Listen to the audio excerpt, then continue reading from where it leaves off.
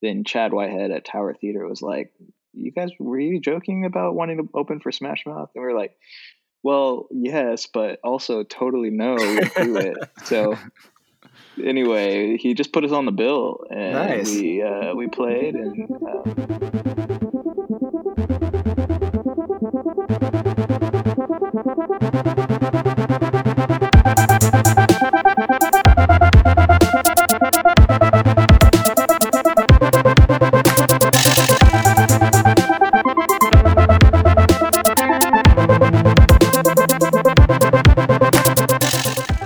Hello, Sound Seekers. Welcome to another episode of Sound for Thought, a podcast about why people make music.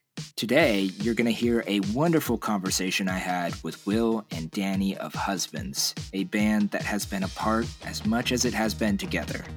They are currently together in the city they got started in, OKC, and we covered all sorts of stuff like the time they opened up for Smash Mouth, what the Oklahoma City music scene is like for maybe somebody who hasn't been there before, their favorite and least favorite original tracks, and so much more. We hear the stories of how they individually got started with music, and also how they came together to form a band. As always on Sound for Thought, the guest describes the reason why they make music, and Will and Danny both give some thoughtfelt and inspiring answers to that question. We also cover some fun and silly questions as well, and it was a really great conversation. Right now, Danny and Will are working on their third LP as we speak.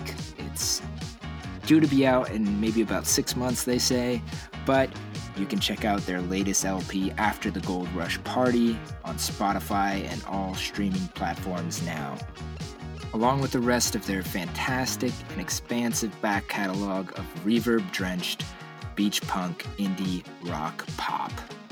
You can follow Husbands on basically every social media platform you have at Husbands OKC. Don't forget to follow this podcast on Spotify, Apple Podcast, or whatever podcast streaming service you're currently using. And follow our Instagram at Redefining Records to keep up with this show and other great content. Before we get into the interview, you're going to hear one original track from the band to get a taste of their sound. And then, after the interview, you'll hear another track and hopefully experience that music in a whole new light after getting to know Will and Danny. That's it. Stay safe, be kind, and keep making cool shit. Enjoy the show.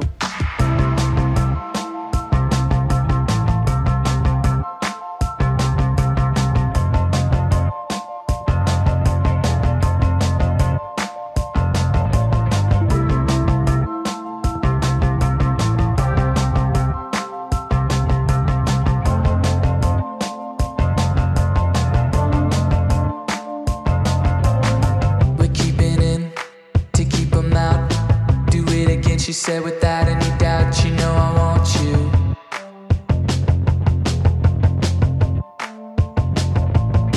You took the words right out my mouth. Do it again, I said without any doubt, you know I want you to.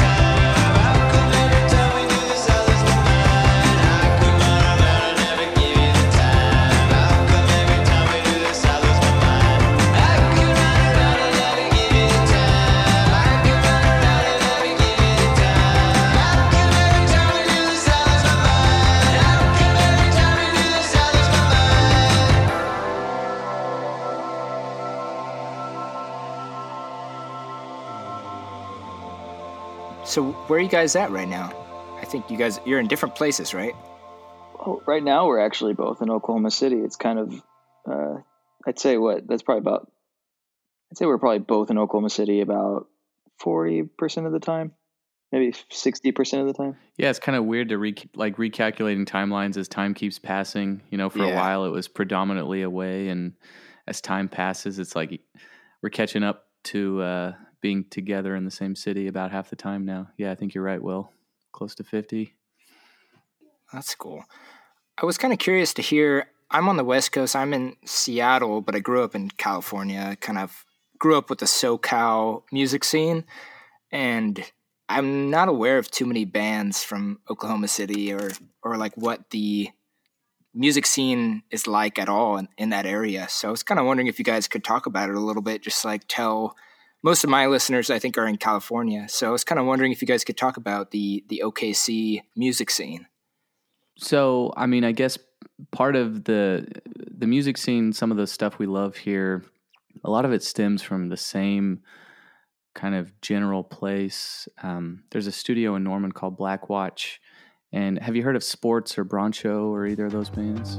Oh, man. Oh, Mr. Sandman.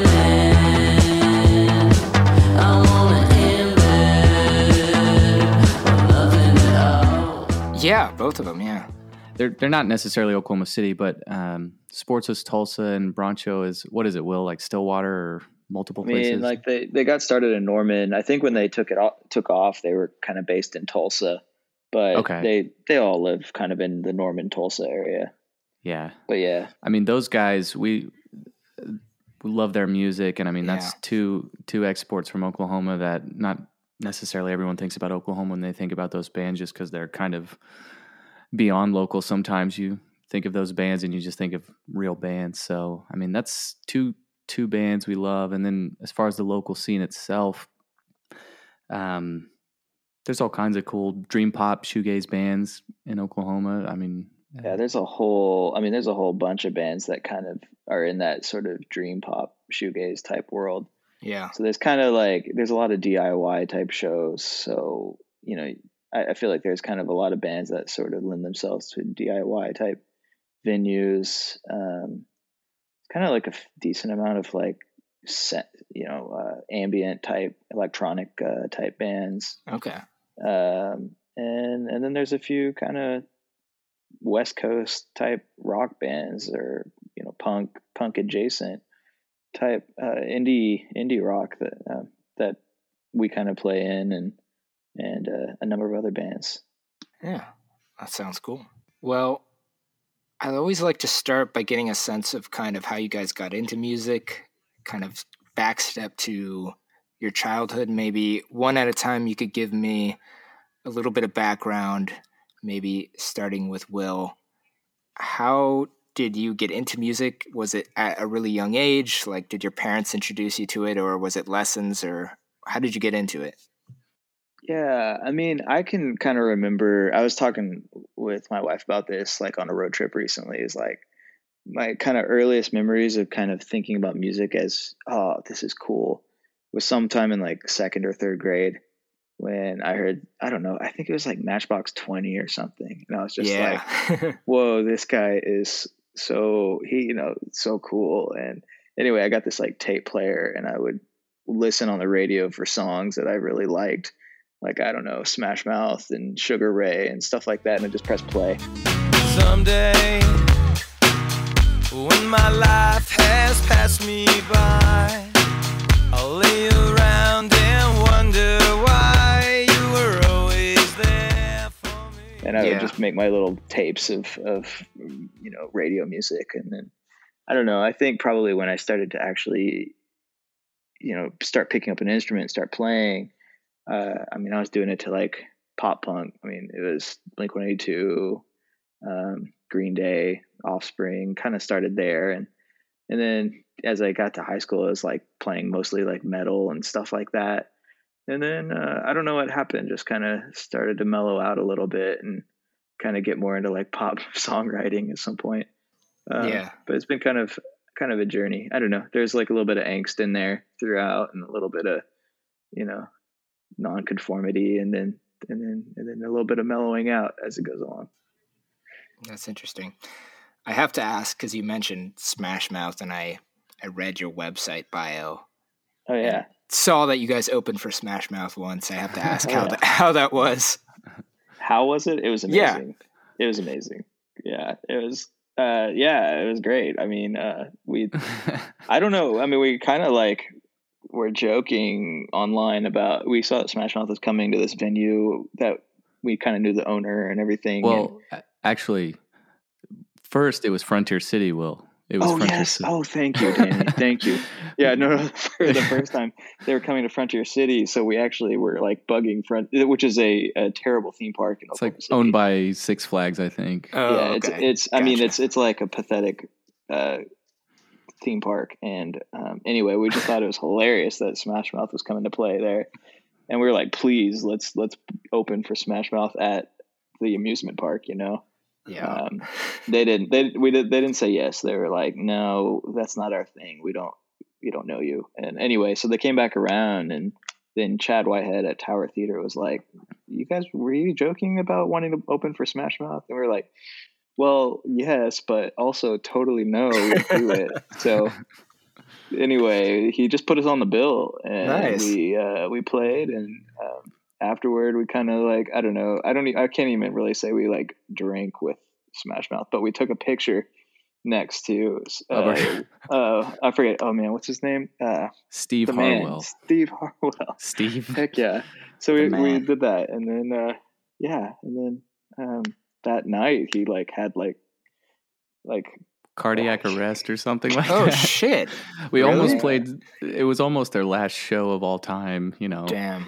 Which would have been bittersweet, because like if he died, it's like, you know, we played Smash Mouth's last show of all time with them, but we apparently like he was Ubered to the hospital very quickly, so he survived. And he's well, healthy. Steve is Harwell. That's good. Yeah. Good to hear.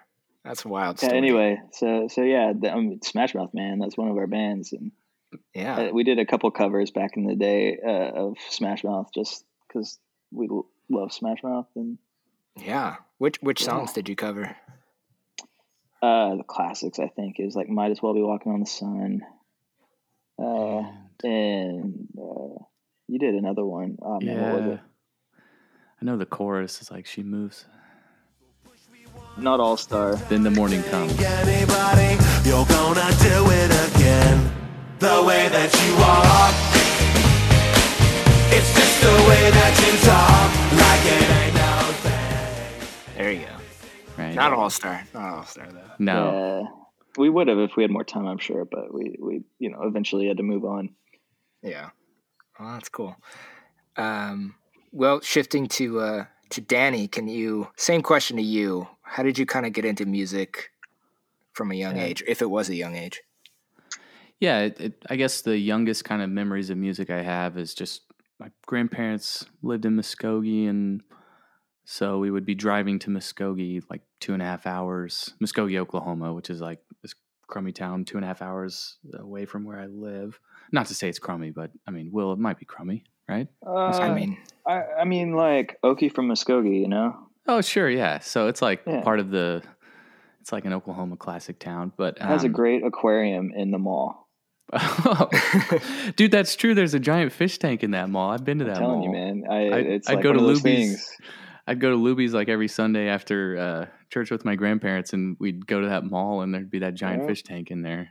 And you go, you look at the bass, you look at the bass, and you look at the catfish, and the native stuff. It's sweet, man. Stuff you could find in the pond in the backyard. Yeah. So anyhow, we would drive to Muskogee, and it's 2.5 hours, and my dad would just make cassettes of stuff he'd listen to all the time. So lots of 70s, Eagles, Neil Young, Simon and Garfunkel, kind of stuff. And he'd also mix in this novelty kind of music as well. So, you know, the song Dead Skunk by Loudon Wainwright III, I remember the cassette tape, you know, written on the cassette tape, the title of it was Dead Skunk, and we just said, let's listen to Dead Skunk, and it was just a cassette tape of all the 70s music, but that was the song we'd always look forward to. Yeah. It's an incredible song. And, you know, beyond just the goofy lyrics kind of detract from how good Loudon Wainwright is as a songwriter. Yeah, you got your dead cat and you got your dead dog. On a moonlight night, you got your dead toad frog. Got your dead rabbit and your dead raccoon. The blood and the guts, they're gonna make you swoon. You got your dead skunk in the middle. Dead skunk in the middle of the road. Dead skunk. So that was my earliest memories, and then maybe forging some independence. My brother introduced me to Blink and Weezer and those kinds of bands. And, took me to Strokes concerts when I couldn't drive. So I was like in 7th grade and went to the Room on Fire tour kind of thing. So that's kind of burning my brain.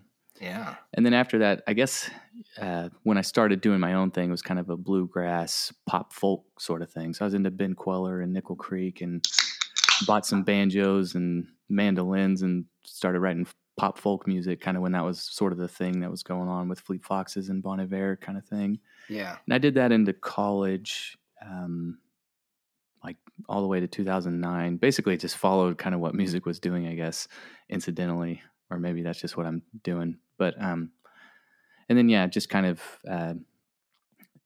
regular stuff from there. Yeah. Where did you go to college? Will and I both went to Oklahoma Christian University in Edmond, Oklahoma together. That's where we met, basically. Oh, cool. That was my next question was how you guys met and how you decided to start making music together. Well, yeah. So I guess I think we met each other maybe I was in college maybe, and Danny, you were not yet. Yeah, you knew my sister, and I think that was kind of what was going on. Yeah. So, I mean, I played in this kind of somewhat post-rocky type band called The Non when I was in college, and I don't know, we had like some success, I guess, and I remember like maybe your sister brought like, I don't know, the whole family or something to a show downtown, and probably like New Year's 2008, I would say. I think that's right. Yeah, it's the first non-show I saw at Bricktown Live. Yeah. So anyway, we like met then, and then I think by the time you came to college, you'd like, I don't know, you played at like a number of events, and it was like, oh, what I remember thinking is like, oh man, you've got like really good songwriting skills and like good lyrics and arrangements and stuff like that. And but that was kind of like, oh yeah, that's cool. And then I think at some point, I don't know, we just started kind of working on songs together. And I think you kind of asked me to come in and play guitar on stuff. And then I don't really remember exactly like what was the thing that caused us to like say, okay, we're going to sit down. I think it was almost like self-conscious, like, hey, let's sit down and let's like actually write a song from the ground up. And we just started recording. And then I think we kind of made it like our goal to write, I don't know, a song. Was it a song a week? That seems crazy, but I think that was actually right. Yeah, it happened for maybe 13 weeks in a row. So yeah, that's impressive. That's like fourth of a year of pretty concentrated recording and mixing and all that kind of stuff. Yeah, how were you doing it? Was it just on a laptop with Logic or Pro Tools or something like that, or what were you doing? Well, so I starting out, I think it was always Ableton. I think we've always used Ableton. I think even from like day one. But yeah, we would just kind of like record. I don't know. I remember like on the very first song, I think I used my sampler for drums, and I don't know, just like whatever we had, we just kind of mixed everything in there. And like our first few songs were just like really noisy and kind of random. And I think as we kind of kept going along, we kind of just got to the point where we're like, what if we had real drums or something that sounded like real drums coming in there? And we kind of started to shape up a little bit as a band. Yeah. Do you feel like your progression has been kind of like experiment and see what works and then just sort of build on it and improve what you can? Or is it like, do you come into recording new stuff with a goal in mind, or is it kind of just building off of the last thing you did? Well, I mean, I guess I think about it like a lot of times Danny and I are kind of sharing music back and forth. We both kind of record our stuff, our ideas at our houses, and we'll share stuff. And a lot of times it's like Danny has a really cool idea and I get excited about that. Mm-hmm. And I add to it, or I might not add to it. I might just come up with another idea that kind of sounds like something that Danny's doing, or vice versa. And I feel like we kind of like, we text and we communicate enough where we're usually like pretty good about like, okay, we're kind of finding something that we are getting excited about. And can we like kind of write a critical mass of songs that sort of have this feeling or, you know, emotion to them, or whatever, or just like a vibe in general. So like, I feel like that's happened like, I don't know, 3 or 4, maybe many more times than that, where we've kind of gotten on an idea and we just kind of ride it as far as we can. Yeah. That's cool. And you guys have been, obviously you're together in the same city now, but you've been kind of known to be apart, and you've been collaborating from a distance for a while. So that, I would assume that sort of made things easier or not that different when the pandemic and quarantine took over and everyone was forced to do that. Right. I mean, that was the MO before for years and years. And even when we live in the same city, it's kind of, like Will said, you know, there's a lot of texting going on, and just finding pockets of time, because we both have jobs and kids or families and whatnot. So yeah, it's kind of, you know, we do it when we can do it. And it's kind of totally piecemeal back and forth, but just constant communication as well between those things. So we do get together and jam a lot. But at the same time, even when we're in the same city, there's a lot of doing it from our respective places and just kind of talking over what we're doing as we're doing it, kind of thing. So it definitely didn't feel different at all. If not, you know, feel like, okay, there's just more time to do what we, you know, do this stuff anyways, because we're not going out or anything like that. Yeah. Yeah. I feel like when COVID kind of hit in like March and April, I feel like we were like extremely productive for like a couple months. It was like really wild how much we were getting done. And I don't know why I say that. I'm not really sure how it's related, but I think we were like just kind of both like in a super like inspired zone at that point. And you know, being apart, it like didn't really make a difference. It was like, it was just as productive as any other time. Yeah. No, that's definitely relevant.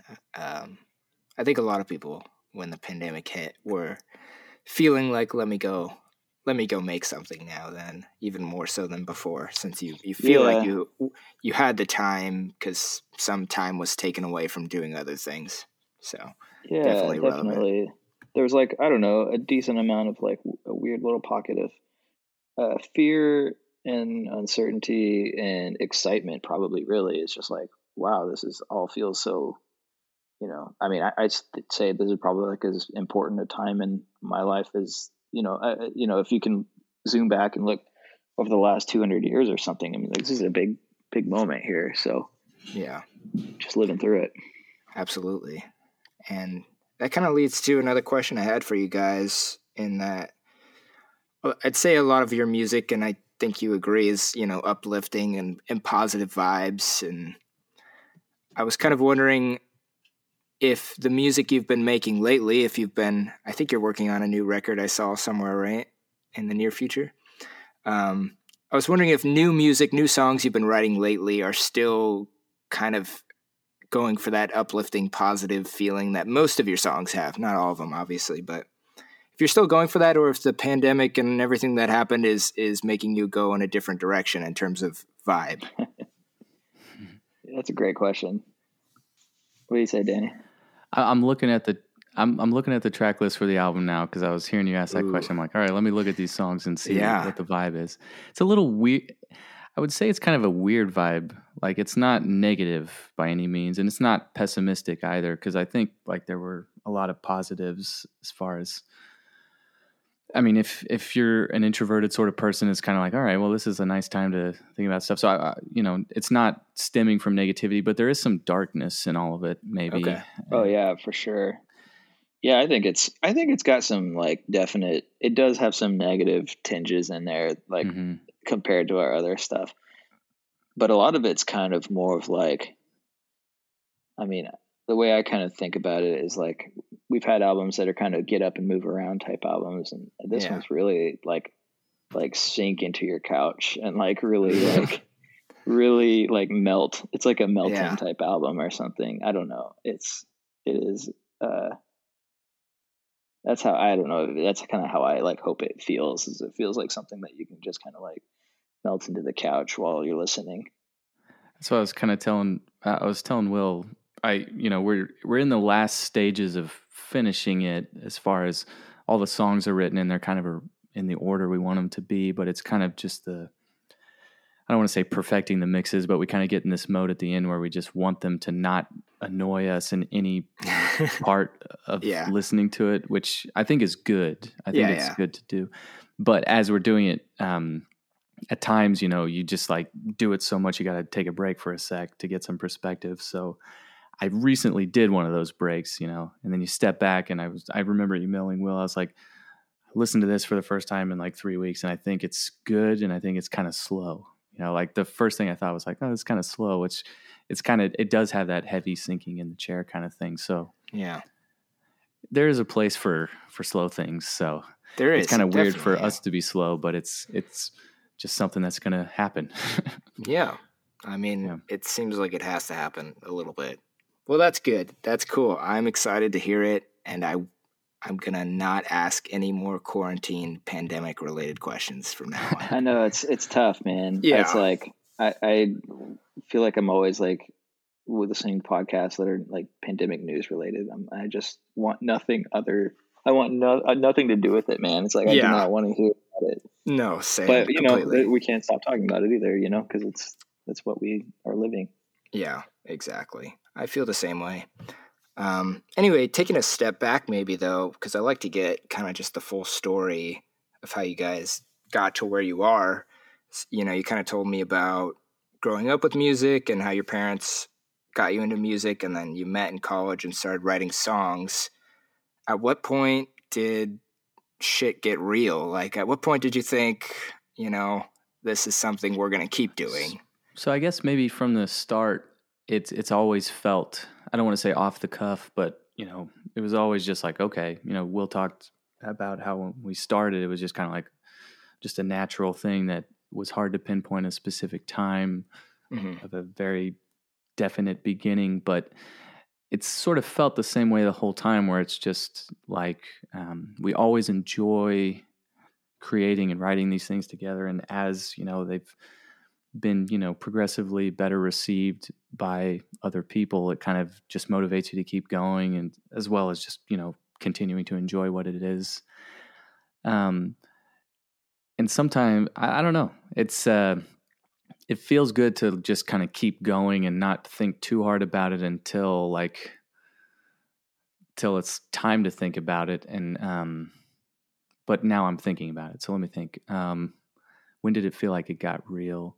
Well, that's also kind of hard to say, because for the longest time, it was just, people around Oklahoma City seemed to like it, but, what is the barometer for doing well whenever we never really have toured too much as a band? So what do you do beyond, who's coming to your shows or how many streams you have or something? I guess it's all been very progressive and always in a good direction, but also kind of, is there a defining moment where something felt more real than before? I think like what we do well is just we keep going and we keep putting things out, and it keeps kind of stepping up from the thing before. Not talking about quality necessarily, unless, that's, I guess, just a matter of opinion. But just as far as like how well we do with stuff, it does seem to kind of always do a little bit better every time we do something. So kind of going off in the weeds. I'm trying to figure out what I'm saying. Do you know what I'm saying? Yeah, no, I think I know what you're saying. It kind of, you're answering my question in that there was no single moment. Sounds like it's just always that's been a slow and steady progression. Sure. Yeah. I would add to that, like, there's been like some stuff that's happened to us that's made it feel real to us on like a national or international level. one thing that I think is a crazy dynamic of living in Oklahoma City is I think like, we've had some real success here in the city. Like when we had our album release, I think there were about 500 people there. It's like, that's awesome. Yeah. That is a huge deal. But like, the funny thing about Oklahoma City is like, you just kind of, it feels like at some point you kind of cap out in the city, and it's like, well, you've done it all, but there's nothing else. I think if you were doing that kind of thing in LA, there'd be someone there who'd say like, oh, hey, I see what you're doing now. And like, here's another opportunity, or here's like another angle that you could like be looking at. And I feel like for us, we're kind of like, it's kind of a good thing in some ways. It's like, well, we kind of done it. So now, what do? You just write more songs, you just kind of enjoy like being creative and just do it again. But as far as like things that are outside of Oklahoma that we've been pretty pumped about, I mean, we had a couple of shows that we were really excited about playing before pandemic happened. Like we were going to play Baby's All Right in Brooklyn, and we were going to play Tree Fort Fest in Boise, and had some stuff like that kind of lined up that we were excited about. So it didn't feel, it didn't happen. So it's hard to say if it felt real, but it was beginning to feel like, interesting. I wonder what this is going to be like, Yeah. Do you feel like any of that sort of intrigue and momentum is coming back at all lately? I feel like it might, but I'm not there yet. Yeah. I don't know about you, Danny. It's like, I still feel like, I don't know. I feel like it's like a long way till, I'm not sure when when are we going to try to book a show in Austin? Yeah. It might be a while. Right. It's like a cloud, a cloud that is just there, and you don't know what, happens when you push it, when it's time to push it. Like, does it actually do something? Yeah. Totally. I mean, ultimately we're just like trying to, have a good time, write music and do stuff that we think is cool. Right. I think that is kind of a great approach to have in general. Yeah. So. Just keep going, and, there's, you don't run out, nobody runs out of ideas, and there's no harm in sharing new things. Yeah, definitely. What is your favorite husband song? And why? Okay. All right, let me trace through the catalog. Yeah, you could think about it too. Okay. So I got one in my head that I know I'm going to say something about. Okay, so there's a song called Speed Racer Speed Racer. That's one of my favorite songs because that was ultra collaborative between the two of us as far as just kind of how that progressed from, nugget to song. Yeah. And those are always just kind of more satisfying because, I don't know, just doing something with someone else just feels good because it, what the other person does, for me at least, makes me appreciate it more just because it's, another brain's doing it. So it's like, oh, this is very fun to listen to. Will's guitar on that song is so cool. So.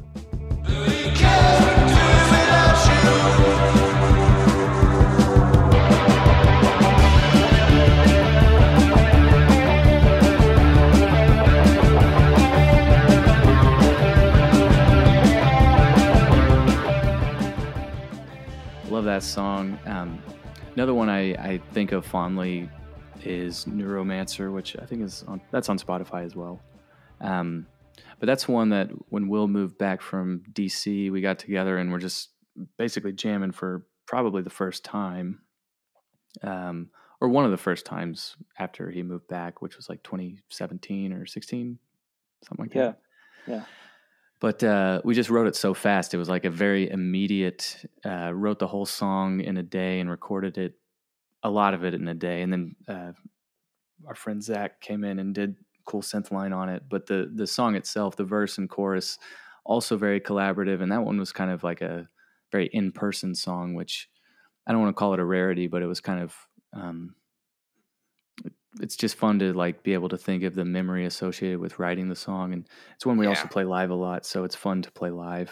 So it just stays around. So maybe those two are some easy pickings for ones I like.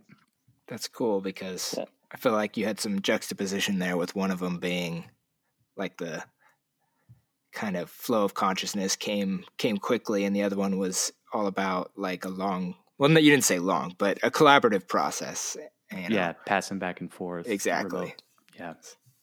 So I probably would have said Speed Racer as well. Okay, cool. And probably the reason why is just the way it feels when you play it live. It's one of those, I don't know, like, do you play in bands or anything? Yeah, not as much lately, but I play a little bit of bass.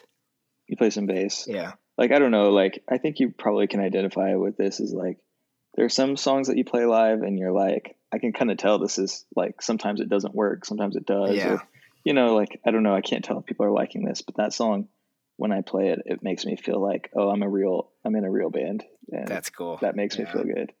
That's a good feeling. Probably one of my favorite songs that we actually don't ever play live, but one of my favorites of all time is probably a song called Boys. It's on an EP called Aiken EP. Yeah. That song, I feel like in an alternate universe could have been like our best song, our most successful track.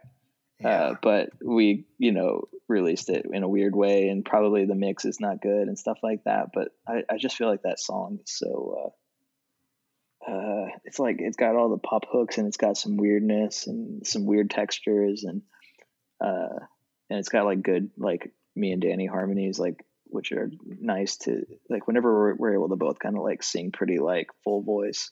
I feel like that's usually a good place to be.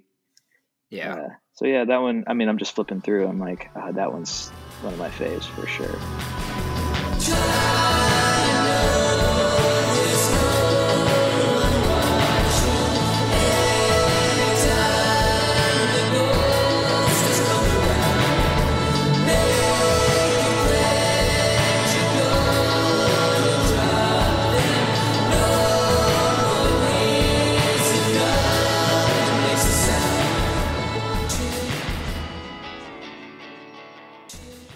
Yeah, that's funny you mentioned that. When I was listening to some of your back catalog earlier, and that was the one, that was the song that stood out the most to me off of that first Aiken EP. So that's funny you mentioned that one. Yeah, it's just kind of got some like tight pop qualities to it. So you can, it's got hooks and stuff, and it's just nice. Yeah, it's cool. Well, I'm also curious. I mentioned to you guys at the beginning that I discovered you because Spotify put Mexico on my Discover Weekly, and obviously that song's gotten some attention, from the playlist, and it's kind of gotten you some more clicks and views and all that. So I kind of was wondering how you guys felt about that song. A lot of times artists have weird feelings towards their most popular song. So kind of curious what you guys think about Mexico. You can say that one, Will. Yeah, I was gonna say I have weird feelings about that one for sure. I never felt like we got the mix down right. I still feel like, man, I like at one point I was sending it out to friends being like, well, okay, what do I need to do? What do we need to do on this one? Mm-hmm. And people just eventually were like, no, it sounds great. And I'm like, really? I always felt like it needed something, but I don't know what it was. I couldn't tell you what it was. Like I didn't have like a prescription for it. Yeah. And even like when we play live, I'm like, there's just something there, and everyone is just like, what are you talking about? I'm like, I don't know. But it doesn't matter because it seems like people like it. So my, whatever the word is, it doesn't matter. So, and that's cool. That's funny. Yeah. That's sort of what I expected to hear. Is that right? Is that like a common, is it like really common when people feel that way? I feel like it is. Yeah. But it's kind of like what I said before of just, most artists and most musicians say they just never really feel like anything's done.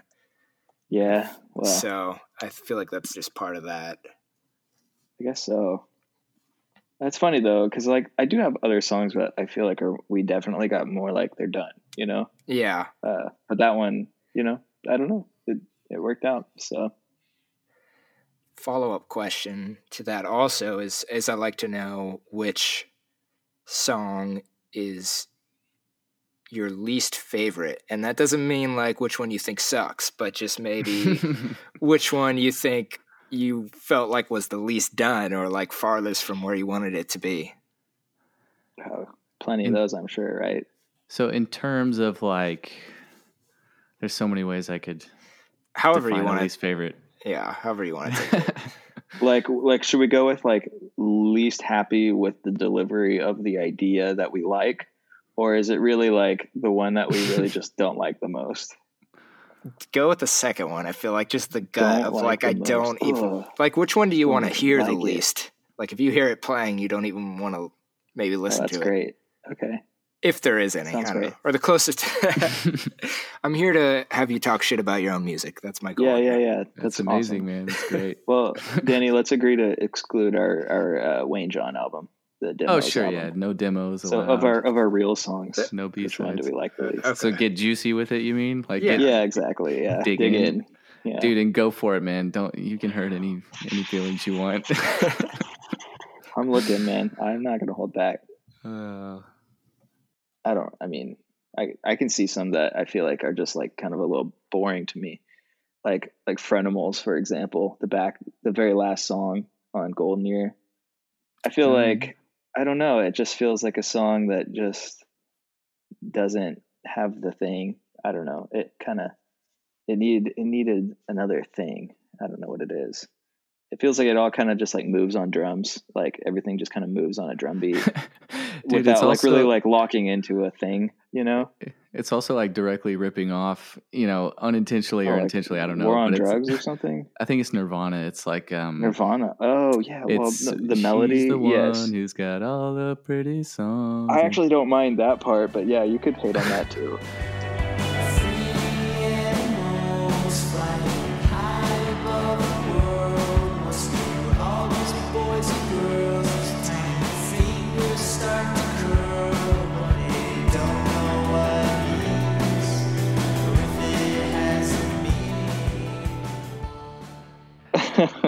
I feel like that melody was there. It's like, oh, okay, let's change that because it's a Nirvana melody, and then forgot that it was a Nirvana melody and just kept it.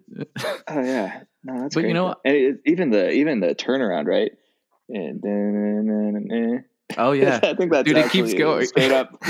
knows not what it means, and then I think our song says, I don't know. A Something lot like of the that, same right? words are used. Yeah, lots Yeah, of the that's same funny. turns of phrases. It happens. I like Nirvana. I do too. Yeah, Yeah. It's cool. Who doesn't?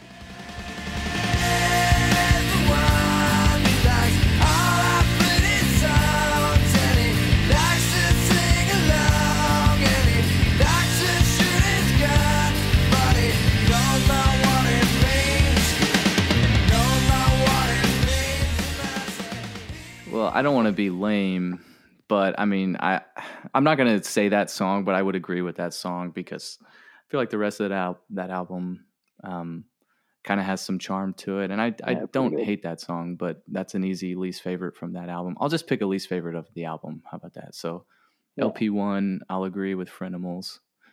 And Okay. then LP2 for After the Gold Rush Party. Will, do you know what I'm going to say on this one or no? Probably Narc. Yeah, I'm going to say Narc. You Will knew. and I probably had like our biggest band fights between the Yeah, two of us on that was a song. debate. Which, yeah, it was a debate. I didn't want that song to be there because, I don't know. I don't know what my deal is with that song, but something about it, because I can see there's something about it that's different from the other ones on there. And maybe I was just thinking of like sing along catchy stuff. I'm just sort of a sucker for melodies that stick in your craw kind of thing, as opposed to Yeah, it's I kind don't of a wanna call rock song. yeah, just rock and maybe cleverness in the lyrics. Something else sticks with me. I don't know. Probably that song from LP2. Yeah. Yeah, That's I interesting. mean that's fair. Maybe Bikini Bottoms on the second album, just because I feel like Ooh, I like there's that one. like something. I just felt like there was something we could have done on it. Sure. It just didn't. Yeah. It still feels like incomplete to me. Mm.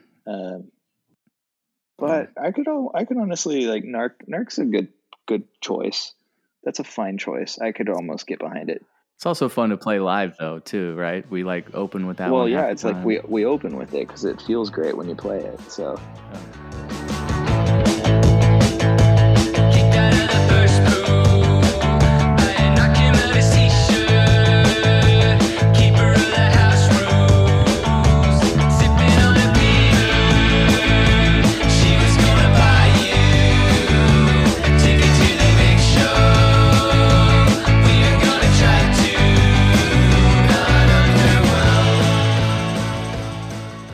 Got that thing going on.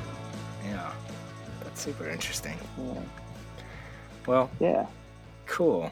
It's a fun question though. yeah. No, it's always like leads to interesting discussion. So, well, another big question I always ask is I always sort of mark it as the main question of the podcast, but it can go a lot of different ways. It could get really deep, or it could just be fun and silly if you want it to be. But the question is why do you make music? It's sort of what is the reason you keep doing it? And you guys touched on it a little bit, but maybe just one at a time. We'll go Will, then Danny. Why do you personally keep doing it? Like, what about it? Where does the motivation come from? I think it's hard for me to say anything other than just like it's just something I've been doing for a long time. You know, it's like I've been doing it since probably about age 13, so I just enjoy it. I think it's probably just like a habit. Like, I don't know. It's just like maybe it's like as simple as that, because I don't want to say anything as like grandiose or whatever, like it's the way I process the world or something like that. It's like, I don't know, is it? I don't know. I just think sometimes I just like to pick up usually a guitar or like start with a drum beat or, you know, mess around on a synth and just make sounds. And I just think I like the way they feel. And I think it's just like, you know, pleasurable to make sounds. I'm not really as much of like a lyricist like Danny is. So like, for me, it's really like kind of more visceral about like the way I just think it feels good. Yeah. And Danny, I don't know what you think. Yeah, I was like thinking of something grandiose, and then I started changing directions. That's either direction is nothing wrong. Valid, just, yeah. Like, you know. I mean, I've always loved just drawing pictures, and like when I was a kid, I'd make comic books and videos and stuff. And then in the end, like getting a mixer and downloading some cracked copy of like Cubase, or I don't remember the first thing I had was, but I just got stuck on that as far as making stuff. So maybe just as a way of satiating a creative hunger, I don't know. I do have some sort of need to just make things all the time. And then the grandiose part I was thinking of was like as a way, you know, I don't want to just like say I'm an introvert or anything, but I am sort of an introvert. Yeah. And in some ways you do find connection with people when they connect to something on a genuine level. Like whenever people, you know, it sounds superficial, but when you get a lot of plays on a song, people like to listen to the thing, and it just makes you feel like you're connecting with humanity or something. Absolutely. It's a very grandiose, I guess, like as grandiose as you could possibly be. But if you don't get your kicks on just like, I don't know, telling jokes or talking or something, which not that I don't. I mean, I love talking with my friends and all that stuff, but it does feel like you're a human sometimes whenever someone responds to something that you make, something as normal and accessible and as important as music is, you know? Yeah. Yeah. I definitely feel like, Danny, you like to, I don't know, do some really like interesting like communication through songwriting. I always feel like, maybe just because I know you, but like it's always interesting seeing like how you react to, you know, things that are happening through songs and through songwriting. And it's, I don't know, it's a cool thing to see too. Definitely.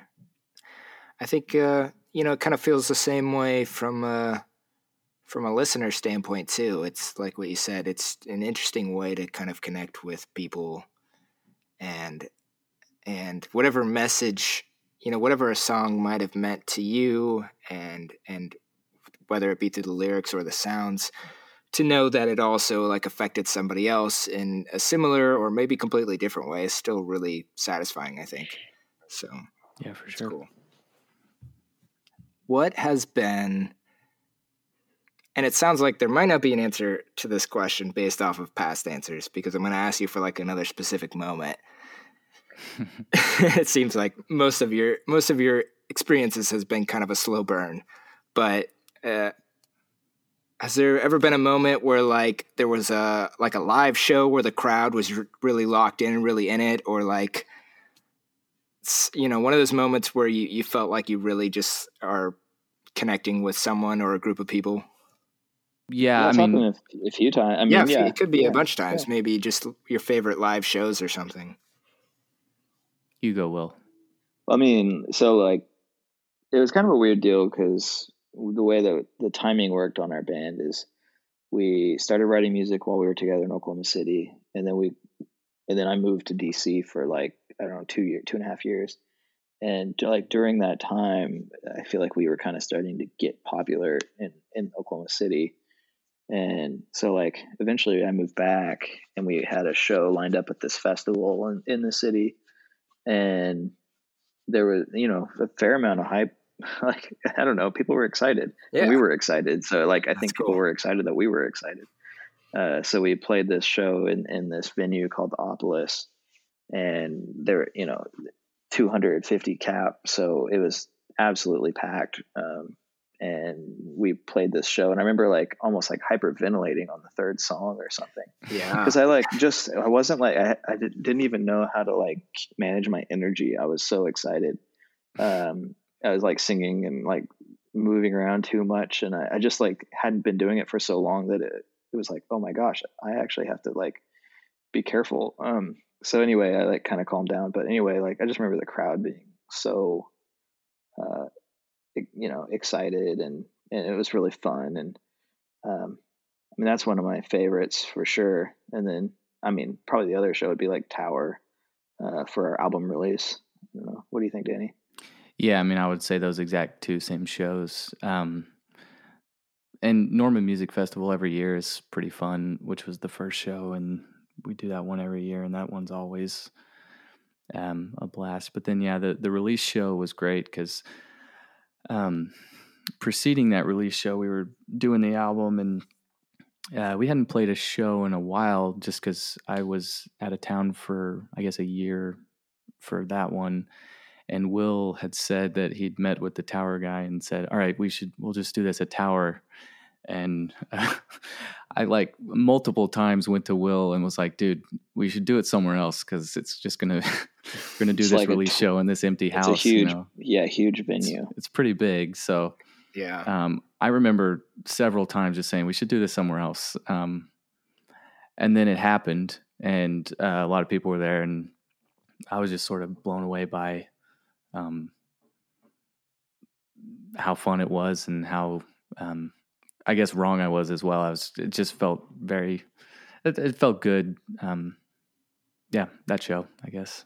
Yeah, that sounds awesome. And now that we've gone over these great feelings, I'm gonna take it the other way. I'm kind of wondering, you guys have been doing this for a long time, and a lot of my listeners are musicians too, and everyone knows that it can be exhausting sometimes, and it can be frustrating when you're working on a project. I'm kind of curious, when have been some of the low moments? Do you ever feel like you guys are wasting your time or not accomplishing what you wanted to do? Or was there ever any moments where you felt like stopping? Definitely low moments exist. But one thing that I know is true is I never felt like I would want to quit doing it. Okay. Like even despite just either it being annoying to finish an album or just, whatever. It's always annoying to finish the album. Like we get 90% of the way done and, we both just something about finishing the last 10% is very difficult every time, which is probably where we're at right now. But it's not that it's not fun or anything. But low moments. I don't know. I think my answer to that question is, despite whatever lows are there, it's never crossed my mind to not do it anymore, because I think it's the most fun and most the best songs that I do are with, doing it with Will, specifically. So, and because I just love making stuff. So I love making it as best as it can be. And I think Will's a great dude to write songs with. So, in the end, never crossed my mind to not do it, but things do get, other things happen and busyness and whatnot. But, yeah, I don't know. I don't know if that's an answer to the question or not, but what do you think, Will?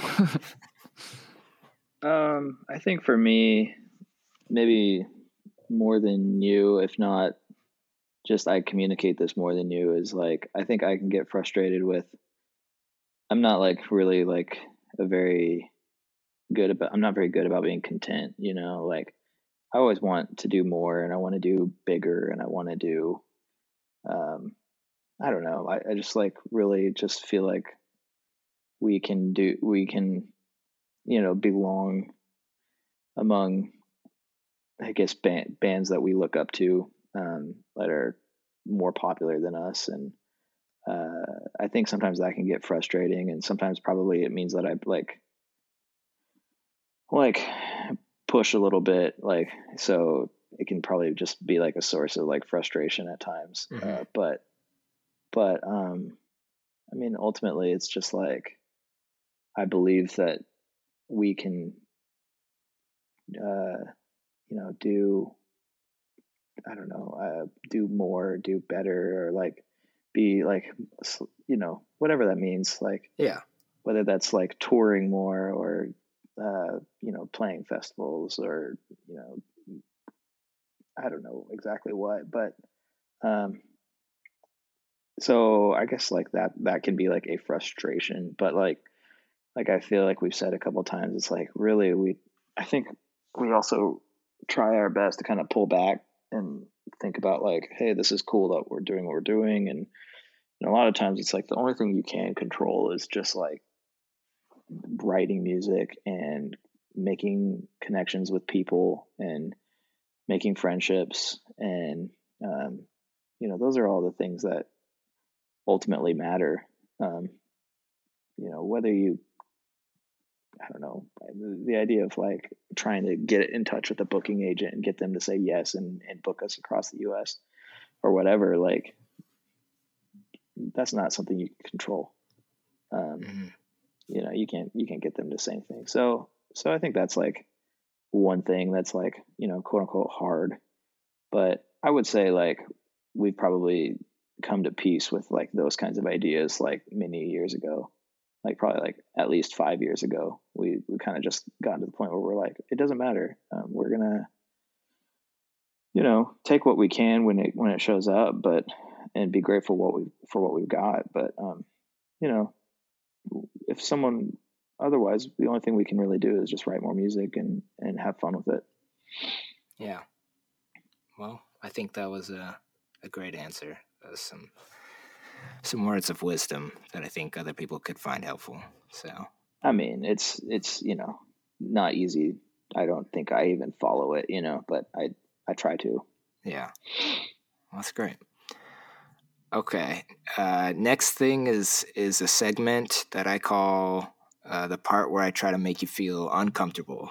So I always do this with, most of my interviews are one-on-one, but sometimes it's bands or pairs and duos. So I always do this with bands or duos because it's fun. So to torture you guys a little bit. So first question, which one of you is more talented? Oh, Danny's more talented. No, I would say it depends on kind of what kind of realm you're talking, I guess. I think explain, yeah. Yeah, I mean, I think something about the way that we do stuff is like our strengths are in totally different areas. Yeah. So, I obviously think Will is the more talented one here. So it's fun to work with someone that you kind of think that about also, I think. I might be more talented from a technical standpoint. You're, I think, definitely more talented from a creativity standpoint, like an original ideas standpoint. And then I think the only, the other talent that I really bring is probably just being willing to ask embarrassing questions.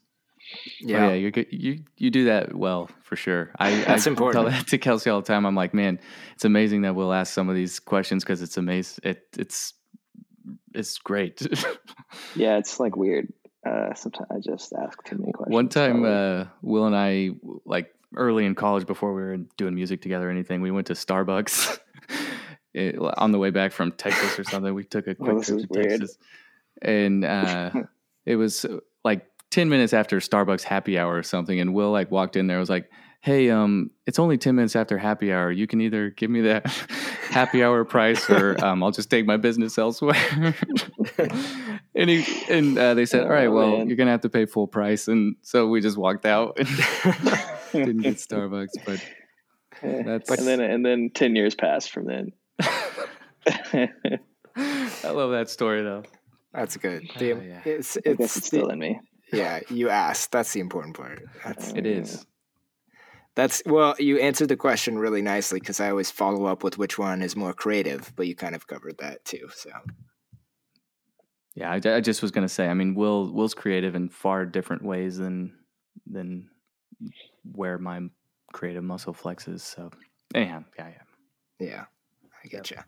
Last dumb question about making you feel uncomfortable is which one of you is most likely to fall victim to your vice? Oh, geez. Vice. Yeah, really become a raging alcoholic or die in a ditch somewhere, that kind of thing. You got the wrong band, man. That's okay. We're not Vice guys. That's good then. What's your vice, Danny? Vices. Your vice? What's your vice? Yeah, it could be psychological. It's got to be It's got to be something of. I mean, Will, you could probably tell me my vice more than I could as far as a psychological vice. It could be perfectionism. But well, no, it's not perfection. For me, it's not perfectionism.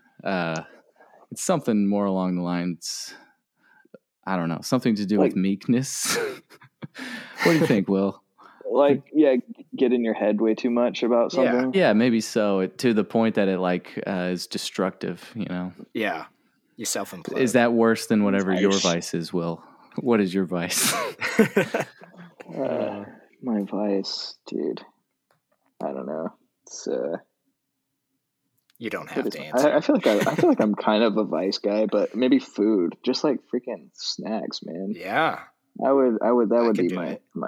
You know what? And I would say that I'm on my way to destroying myself with snacks. So I need to watch out on that one. Ooh, what kind of snacks specifically? Well, I had some peanut butter M&Ms on this road trip recently, and it was just so good. Just anything, man. If it's bad, if it's bad for you, I'd probably like it. Taco Bell. Love a Crunchwrap. Yeah, everything, man. It's all good. Dude, Taco Bell, you can't call that a vice. I mean, that's not a vice, right? Yeah, it's not even a vice. I'm just saying, we're all victims. That's Taco Bell, man. Yeah. Yeah, well, that's whatever the opposite of a vice is. What is the opposite of a vice?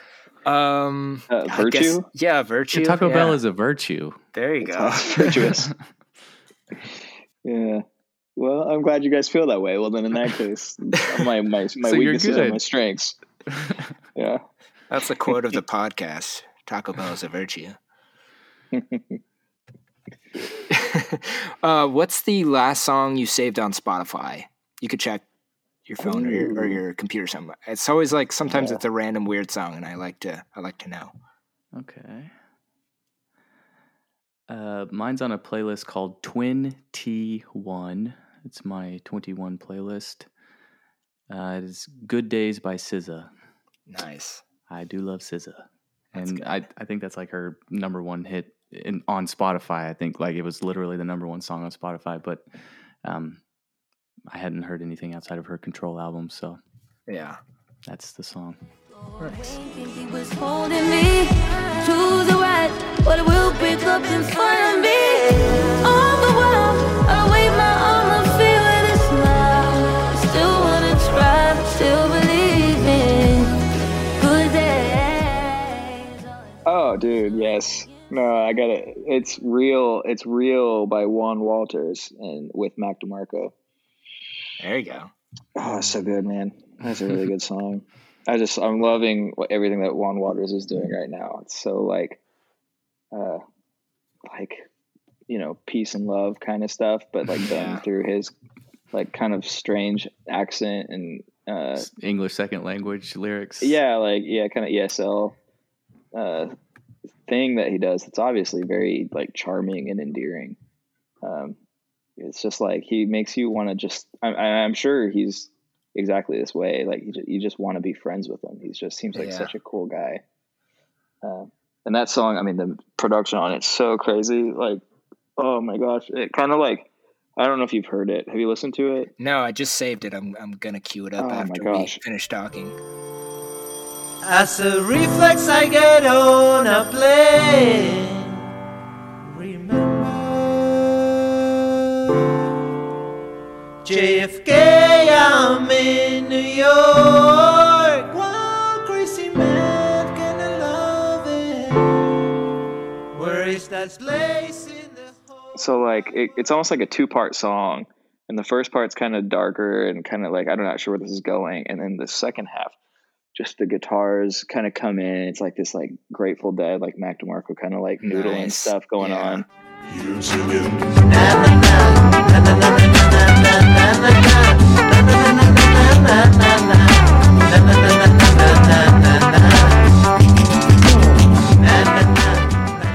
And it's just like, I don't know, it's about as good as anything I've heard all year. So that's a good sell. I'm excited. It's also got a good synth flute or something going on in there, which is nice. Always good. Always a big fan of the synth flute. Yeah, absolutely. The production on on his like last 3 singles, they're also, it's just so fun. Like it's just really eclectic, and I don't know, maybe he's just doing it all from kind of like I don't know, like a multi-sound keyboard for all I know, but it's incredible. It sounds so good. That's great. Half the reason I do these interviews is just to find new music, so that's perfect. Oh, yeah. Well, what are you listening to? What am I listening to? What's your last save? Yeah, well, there you go. Turn it around on me. Let's see my last saved. Well, I technically just saved Real, the song you just mentioned, but that doesn't count. Let me think. Let me look. It's loading. Well, yeah, there's a few of your songs, too. Let me skip through these. Okay, here we go. The last song I saved that was not the one you just mentioned or one of your songs, because I've been listening to your back catalog earlier, was How Do I Know by Here We Go Magic. The sun ain't no keeper in the heat of that day. How do I know if I love you? When all these things come and go. Oh, dude, that's wild. I was listening to that today. Oh, literally today. Damn, that's funny. Yeah, man. I listened to, actually, that was my work playlist. I was just going through a bunch of Here We Go Magic. That album in particular, man, wonderful album. That's so awesome. Complex. I gotta dig in more. Yeah, I just heard that song and saved it, and that gives me more confidence to go listen to the rest. Well, what's his alter ego band that he's in? Like, what is it? Art Feynman? Art Feynman, yeah. It's ARTFEYNMAN, I think. Also wonderful. Dude's just so creative. He's like musically extremely talented. Yeah, and knows how to put together a weird song. And you talk about the Real Mac DeMarco song and we were talking about that earlier, and you were saying that was Jerry Garcia or whatever, but you kind of hear the same wiggly palm muted guitars from from the Here We Go Magic guy. I mean, he kind of does that kind of palm muted groovy kind of thing going on. Oh yeah, for sure. Oh yeah. Yeah, good stuff. Well, pretty much that's pretty much all I got for you guys. Do you guys have anything you want to add or say at the end before we wrap up? Dude, thanks for finding us. Thanks for interviewing. It was a lot of fun. Totally. I would say we have something to pitch, but we kind of don't. I mean, you don't. Like, okay. Well, you're working on the new album. You know, look out maybe in the next 6 months or so for our album. It's going to be called Full On Monet. I like it. And yeah, it's going to be a good, hopefully a good like sit down and just kind of close your eyes and listen kind of album. Perfect. Yeah, I mean, whenever it comes out, I'll be sure to share it on our Instagram account, so anybody who listened to this will definitely be updated. So awesome. I look forward to hearing it myself. I always ask, and it's not required, but if you would be kind enough, I always ask if you could recommend another band or musician or musically creative person you know that I could possibly talk to in the future for a future episode. Yeah, for sure. I mean, my first thought is Samantha Crane. Are you familiar with her? No. So she is she kind of started out as like a folk singer, but she's at this point she's kind of reached this kind of level of full band songwriting, and I mean she's got a wonderful voice, and she's a great person, and she's kind of having some success right now in Oklahoma City. So I would highly recommend her. She just put out a new single called Bloomsday that is really, really good. That's perfect. I will definitely, I'm saving it right now. I'm going to check out, going to listen to some of her music, and hopefully I'll reach out to her soon. That's awesome. Thank you. Cool. And where can people follow you, find you? I mean, pretty much all of our socials are Husbands OKC. Okay. Just all one word. Pretty sure that's every single one. Facebook, Twitter, Instagram. Perfect. Yep. Alrighty. Well, that's all I got. Keep making cool shit. It was a pleasure talking to you guys, and thank you for making your music. Keep making cool shit. I look forward to hearing the next album. And I always end with a high five. So, oh yeah, that's right. Yeah, virtual high fives now are simultaneous claps. So I'll do 3, 2, 1, and then we'll all high five. Okay, 3, 2, 1, and it's always perfectly in sync somehow. Bunch of musicians over here. Yeah. All right. Thanks, guys. Thanks, Edward.